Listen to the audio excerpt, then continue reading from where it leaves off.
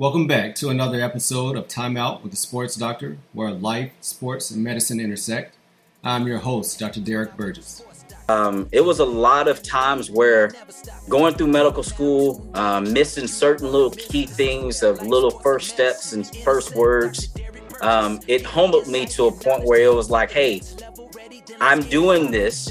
I may not see that end result just yet, but it was a great motivating tool because when I did get home and I was able to see my kids' faces, it reminded me and reset me. All right. So tonight we have Dr. Alfred Johnson joining me on the podcast. Welcome to the show, Dr. Johnson.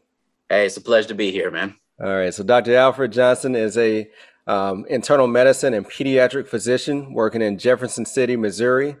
I've known him now for 20 plus years, dating back to the days at Xavier University. So he is another resident of the third floor of St. Michael's Dormitory. So absolutely. Yeah. So he is the roommate of our former guest, Dr. Neil Lewis. So we'll talk a little bit about that relationship and how we really just started kicking it off in 1998. So welcome again to the show.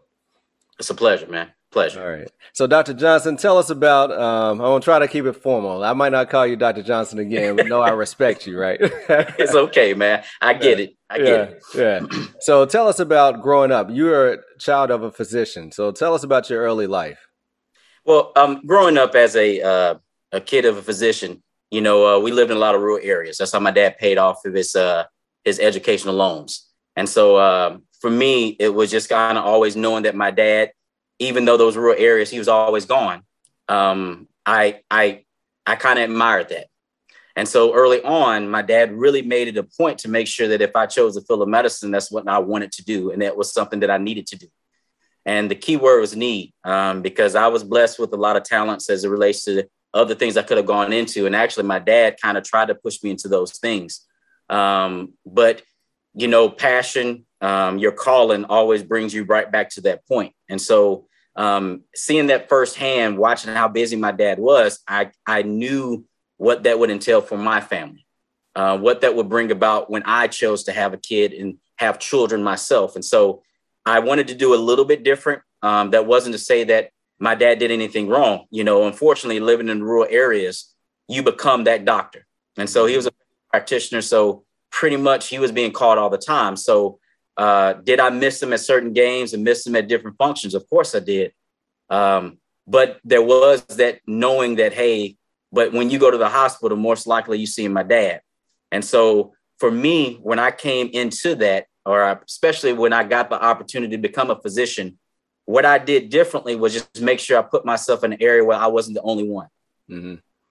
I wanted to be in a position in which, okay, hey, I can still enjoy this field of medicine, but I can also try to take time from my family. And as you know, that's easier said than done. It requires a lot of you. It requires a lot of your time. And so I use my experience growing up in my family home and the dynamics that I had to remind myself how I felt so that I can have those conversations with my children, especially making sure that I'm explaining and talking to them about what's going on. And so far, it's great to have a wonderful wife by your side that understands that too and that has your back. Yeah, I like what you said about seeing your father as a young child when he was working and being in a small town, being the guy, right? So probably missed a lot of vacations. I'd imagine that he was tied to the hospital, but that didn't push you away. It still drew you into the field of medicine. But you said at the same time, I want to do it differently. And the thing is that I look back at a couple of things. We still enjoyed things. Mm-hmm. When I look back at it, it's different now. Back in the day, if I can say it that, drug reps and other stuff, they would actually offer things toward families. And so we got a chance to do certain things. But how my dad practiced, he never wanted to be kind of under that envelope of this person did this for me, so I have to do this for them. So we still had fun. That was where my mom stepped in. Although my dad may have been tied down, my mom made sure that we had that experience growing up. But what I can tell you that drew me to medicine even more was just that level of, what's the word I'm looking for? I'm not going to say respect, because respect belittles it, and then it also kind of puts a clarification on the title of MD. MD means nothing, but it's that level of like, wow, your dad did this for me. Right. Oh, wow. I care about you because I care about your dad. And that special bond that you get, because once they knew that I was my dad's son, especially, I shared his name, it was something that was great on it, because it pushed me to be like, all right, I'm named after my dad. I'm not going to disrespect him in any kind of way. So it was that I saw that, when people look at you in a different way, not just, hey, that's you, but thank you. Right. Hey, you helped me to see things. And so that's what really pushed me to be in a position to really touch families, not on a level that everybody needs to know. And that's why I kind of like being a physician, because you don't need to know all the stuff I may have done for you. That's not why I do it. Are you following me? The stuff that you do in your clinic, in your practice, on that surgical bed, everything is doing for that particular individual. And it's not really for that, oh, this is what all I did. And so that's where I kind of got drawn more and more to medicine. I got it. Now, you grew up, I know we knew you as a St. Louis kid, but where all did you grow up? Well, I was born in Lexington, Mississippi. Okay. And then we moved to Jackson, Mississippi after that. I stayed there for maybe a few years. Then we moved to Eutaw, Alabama. Actually, no, I take that back. Eutaw, Alabama, then Port Gibson, Mississippi. And then that's when we moved to St. Louis area. Gotcha. So that's where each of those small areas, that's where my dad was being stationed at to cover his educational loans. Makes sense. All right. So you mentioned, a man of many talents, and I definitely cannot disagree with that. And that's shown very early at Xavier University, freshman year. Quickly, you showed your talents as a dancer, right? So Alfred had a way of taking over that dance floor. Neil was a close second. Neil followed along, but it was Al's show without a question. Okay, well, I see you throwing in some jabs. I like that. But we like to keep it real right here on Time Out with the Sports Doctor. Hey, but you know what though? I think about the college life. You bring what you got. You're trying to make a name for yourself and be who you want to be. You show what you can do. And so that's what I liked about when we all met up with each other, man. It was like an instant bond immediately. All egos aside, we all kind of had that same motivation, but that same true connection. And that's where it was real amongst all of us, right at the dormitory. Well, actually, even before that, we came up through Howard Hughes. Right. So all of us were meeting each other way before college even started. So it was good, man. And to see where you are, to see where all of us are.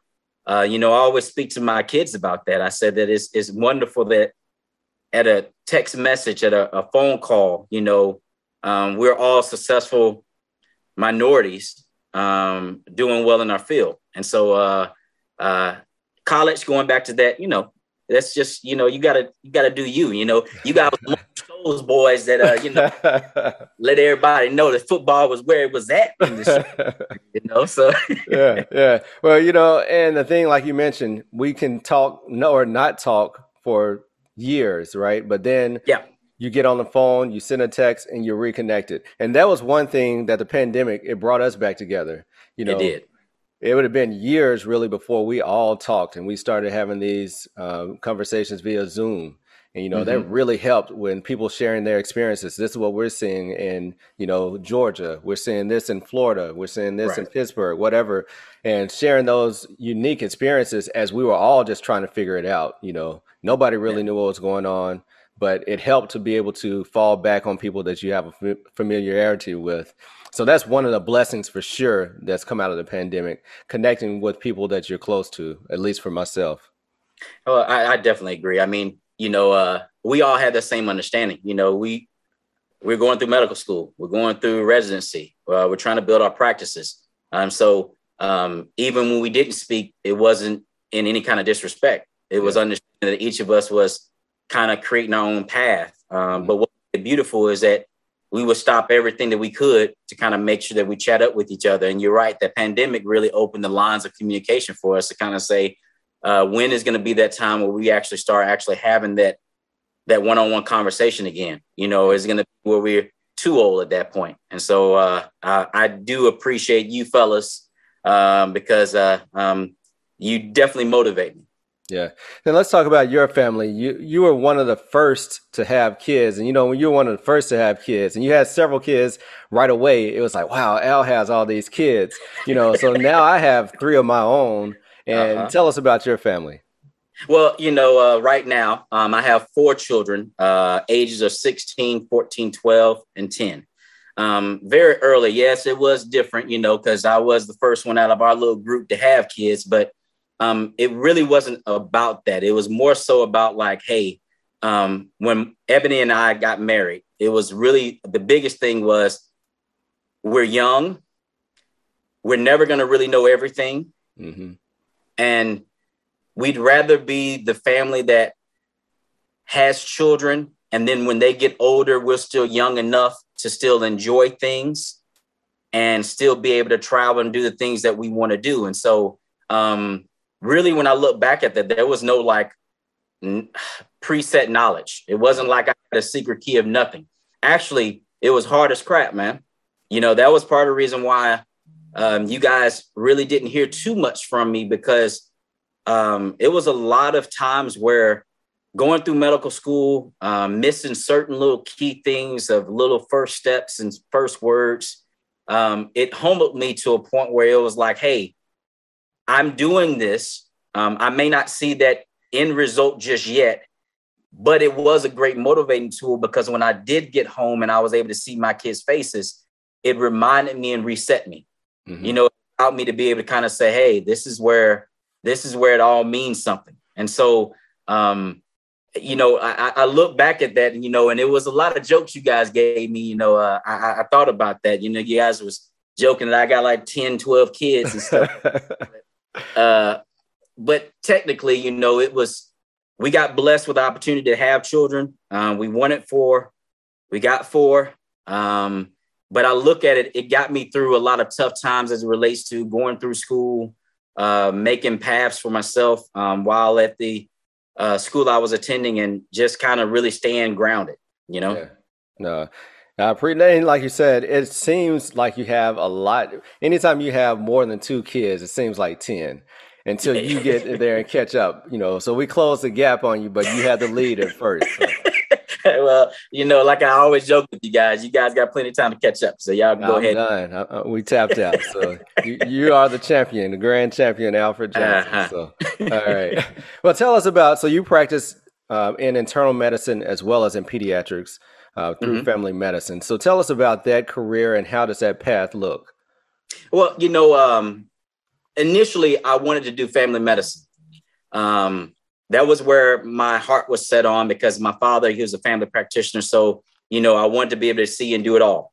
But then when I got into residency, I realized that there was a track where you can actually do internal medicine and pediatrics. And what's the difference between the two is simply the avenues in which you can actually go in terms of traveling to a specialty. So where in family medicine, you kind of really narrowed down. I mean, they may have opened up the fields a little bit more, but pretty much, you can do OB work, geriatric, sports medicine, but you're kind of leveled out with that area. Whereas internal medicine, pediatrics, everything's still wide open. Everybody still has to go through one of those disciplines. And so I wanted to be in a position in which if I ever were to change my mind, I have an opportunity to kind of just step right into one of those positions pretty easily. The other thing is that, there are people out there that, they may look at a family medicine doctor and kind of say, oh, well, you're just a family medicine doctor, and put that title of general practitioner on them. Mm-hmm. Where I can wear both hats and stop for a second and be like, no, I'm that internist. Mm-hmm. I'm that internal medicine doctor. And I'm that pediatrician too. So it allows me to still carry and work in the family medicine field, but I do carry those 2 different hats. So in my training, it was very tough because, you combine everything. Each of those disciplines separately are 3 years apart. So 3 years for internal medicine, 3 years for pediatrics. So I did them both combined in 4 years. So it was a condensed program in which you're bouncing back and forth every 3 months. So it a good choice for me. And I did the path that usually is not often taken. Most med peds docs, and I got to be careful what I'm saying because statistics may have changed by now, but they usually are in hospital or hospitalists, or they are going on and doing those specialties, which is wide open, hematology, cardiology, nephrology, whatever you name it. But I chose to do outpatient. And I use my experience with my 4 years as more of a way of saying I've been in the hospital, worked in the ICUs, done the stuff to see the sick of sick, so that when I'm in the outpatient world, I have that eye to be able to look and tell who's going to be needing that and if they're going to be okay to be treated outpatient. Now, you have an outpatient clinic setting or office setting, but you also do a lot of coverage in the hospital, correct? That's correct. I still cover in the hospital. Right now, I've changed my pattern to where mainly who I see in the hospital is now just mainly pediatrics. Okay. Early on, I did both. And so you remember I told you, or we spoke about it, I work in 2 different departments. So early on, it was very tough because there was 2 call schedules. And so there was requiring me to be on call every weekend, pretty much. Wow.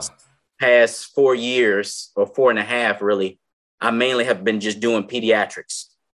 So I gave up my hospital privileges as it relates to the adult side of things, just because it was just too busy. Because trying to round in the morning, have an outpatient clinic, round again in the midday or right at lunchtime, go back to outpatient clinic, and then round again afterwards. That was getting too busy for me. So right now it's just mainly pediatrics, and I'm enjoying that lifestyle right now. Got it. All right. So on Time Out with the Sports Doctor, this is your final timeout. So I'm going to ask you, growing up as a kid, a child of a physician, right? And now as a physician yourself with children, your children have more or are exposed to more than the average kid that they're in school or their friends or their circle or whatever. How do you keep your kids grounded? This is one thing I know that my kids have a lot more now than I ever had as a kid. But you don't want to raise brats at the same time. Yeah. You want them to appreciate what they have, but still have that respect for other people and still not just walk around with their nose in the air and shunning other people. So what are some things that you do? Because you're very down to earth, you fit in the circle with the rich kids, the poor kids, whoever. How do you raise your kids to respect that, but still, have high goals and for achievement? Well, I mean, I think I just carried on from what was taught to me when I was growing up in general. First, understand that it's a privilege to kind of have the things that you have, but you never should take it for granted because that can always be taken away from you quickly. And so anytime that I'm blessing my kids with opportunities, with items, with materials, I carry on with the word as it relates to, hey, remember, this is a blessing. But it also can be a curse, because if you don't understand that this took hard work to get this, or this took hours, or this took manpower to kind of be able to kind of get the money to be able to buy this or purchase this. If you take that for granted and you just think that it's going to automatically come, then I haven't really taught you anything. And so ultimately, I kind of did exactly what my parents did. My kids know we have, but they don't know what we have. Mm-hmm. Now my kids are older. I'm having more conversation with my teenagers to kind of let them know about how to handle money, manage it. And so everything is an opportunity. I gleaned from my experience off the chance when it shows up. So everything is led by example. So for me, if I always went after the flashy stuff and always kind of talked about or bragged about the name brand, this name brand, that, then I'm leading my kid down that path of being exactly what you talked about. Does that make sense? Absolutely. But I don't do that. What they hear me talk about is going to be about what I actually need, and then the things that I want. But if I want something, I'm already explaining to myself that, hey, if I want something, I need to first make sure it's not going to harm my family or hurt my family in any kind of way just because I wanted it. Mm-hmm. I think it really starts with what you show. Because if all of a sudden you're all about just the name brand this, you have to be careful. Your kids are going to idolize that, and that's what they're going to want. So whatever you say is going to mean nothing to them because that's what they saw you do. And so that's one of the things I share with my families as it relates to just behaviors. Kids are very smart very early. Absolutely. They watch everything you do. So just like a 6-monther, 9-monther going into that 12-month, 15-month age, and they can hold up a phone and almost mimic everything you do and unlock phone apps. The thing is, because they're watching everything you do. So really actions in this case speaks louder than words. So everything is led by example. So that's the one thing that I can say that I'm blessed to have a wife that I do, because could we get stuff? Yeah, but that's not the purpose. Like what is it going to bring? And I'm not going to sit here and say I'm perfect. There's some that I definitely said I wanted, but it was explained to my kids. Mm-hmm. It was talked out loud. Yeah, I really want that. I don't need it, but I really want that. Yep. And it's going to probably set this back a little bit. I'm going to have to do X, Y, and Z. But that is how I hopefully have taught my children about the value of money, the value of living life and enjoying your position. Because currently I'm navigating that. My kid is about to graduate high school, dare I say. He's in his junior year. So it's really making sure that I'm having those conversations with him and making sure that he understands that I want him to pick something that he truly enjoys. And it's not all about money. Right. So it's because there's some people that and I know that went into this field all about money and they did not make it. Mm-hmm. Are you following me? They went in because their parents pushed them into it. Exactly. They crashed and burned. And so everything that I'm doing is really trying to make sure that they understand. I want them to find their passion. And that's going to be my job, to make sure that I provide them the opportunities to succeed in that passion, or to know if that's their true calling. Because everything in life is given to us as gifts, and it's all about how we use them and how we see it. Because not every setback means that we're in trouble. Just be, as the slogan says, setback is the next comeback. And so really everything is about example. So I can't really give you specifics. All I can say is that my lifestyle, I have chosen to make sure it's set an example of what I want and I want to see from my kids. Absolutely. And I'm going to tell you, it's beautiful because that simple notion, and it's not all about talk. It's just about what you show them. And when you can sit back and watch your children do those actions. Are you following me? Step in, hold the door for somebody, ask how they're doing, step in and offer help when you don't have to nudge them to do it. Hear their conversations or hear what they said in this situation, and a teacher comes back and tell you about that. Those are the moments as a father that all you can do is almost kind of hold back tears and be like, all right, I out of everything I could have done, I at least did that okay. Right. We're doing something right. Yeah. I did something right. I did that because, this. I don't want to raise any children that feel like they're just super privileged. Mm-hmm. And they themselves did not achieve anything. Right. Are you following me? That's Shaq right there. Yeah, that's you Shaq. ain't rich. That's right. I'm rich, but you're not. But absolutely. And so for me, it's just an example, man. No, I appreciate it, man. That was beautiful. And that really sums it up. We're imperfect and we're just doing our best. And those times, like you said, when somebody comes up and say, man, your kid is great. It's really a joy teaching your children. I wish I had a classroom full of kids like yours that you say, yes. Okay, it's working. Yeah, absolutely, man. Absolutely. Well, without a doubt, this is going to be a blessing to many. I appreciate your time. I know you're very busy. Thank you for sitting down with me to do this interview.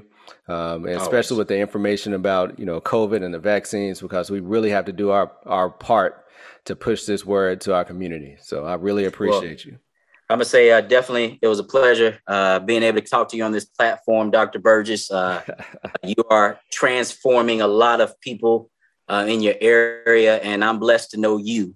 And kind of say that I had an opportunity to meet you in this lifetime. So blessing to you and your family, man. Keep doing what you're doing. I'm going to be praying for you that you always be able to find the time to give quality to your family, because I know that you're doing that with your work, but I pray that you are always able to find that time for quality, because it's always not about the quantity of time. It's that quality. That's what really counts. All right. Appreciate that blessing, man. All right. I'll be in touch with you. All right. Absolutely, man. Take care. Yep. Thank you for your continued support with this podcast. A 5-star review would be greatly appreciated. Subscribe to this podcast so you can continue to get the updated information and new episodes. Thank you.